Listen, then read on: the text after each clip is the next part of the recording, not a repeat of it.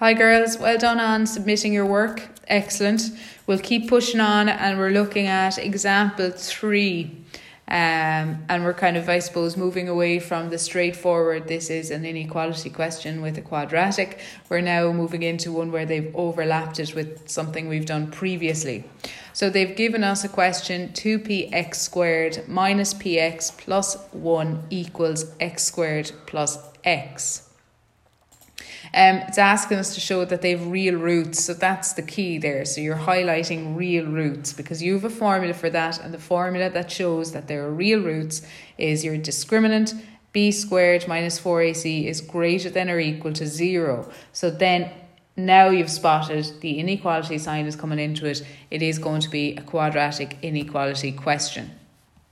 So since we know that, we need to start moving the x squared plus x over to the same side, because when we're solving quadratics, they all need to be on the same side. So manipulate it and move them over. So you've got 2px squared minus px minus x squared plus 1. Then what we need to do is figure out what a, b and c are. So you need to factorize your x squareds, your x, because we have more than one term there. So when we factorize our x squareds, we're left with 2p minus 1 times x squared.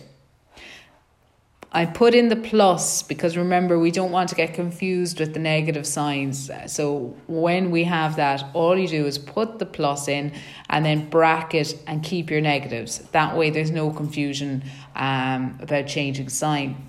Minus p minus 1 times x plus 1 equals 0. Now, because we've done that, we're able to read off what a, b and c are.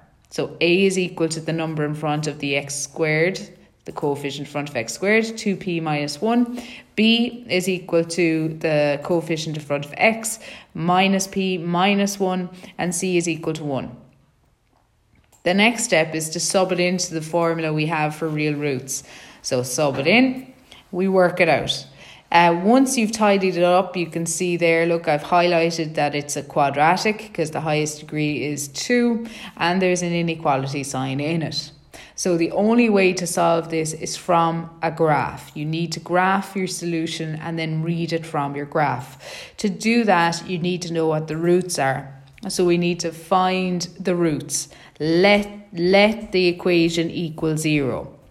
So let it equal to 0, solve it. P is equal to 1, P is equal to 5. There are roots. It is a positive P squared, so it's a U-shaped graph. Draw your U-shaped graph through the roots 1 and 5.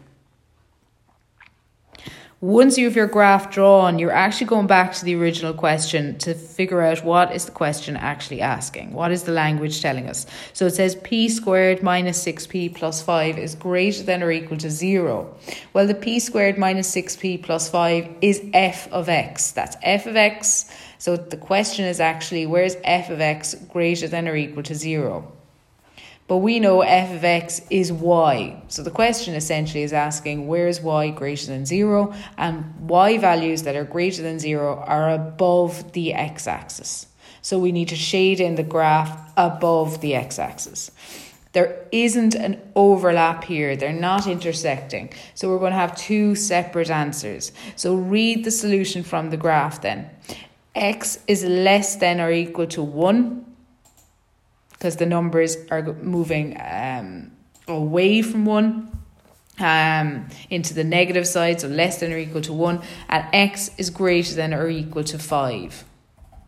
And that's it. So to test your answer, to verify, if you still have time, you can sub it in and it should work. All the best.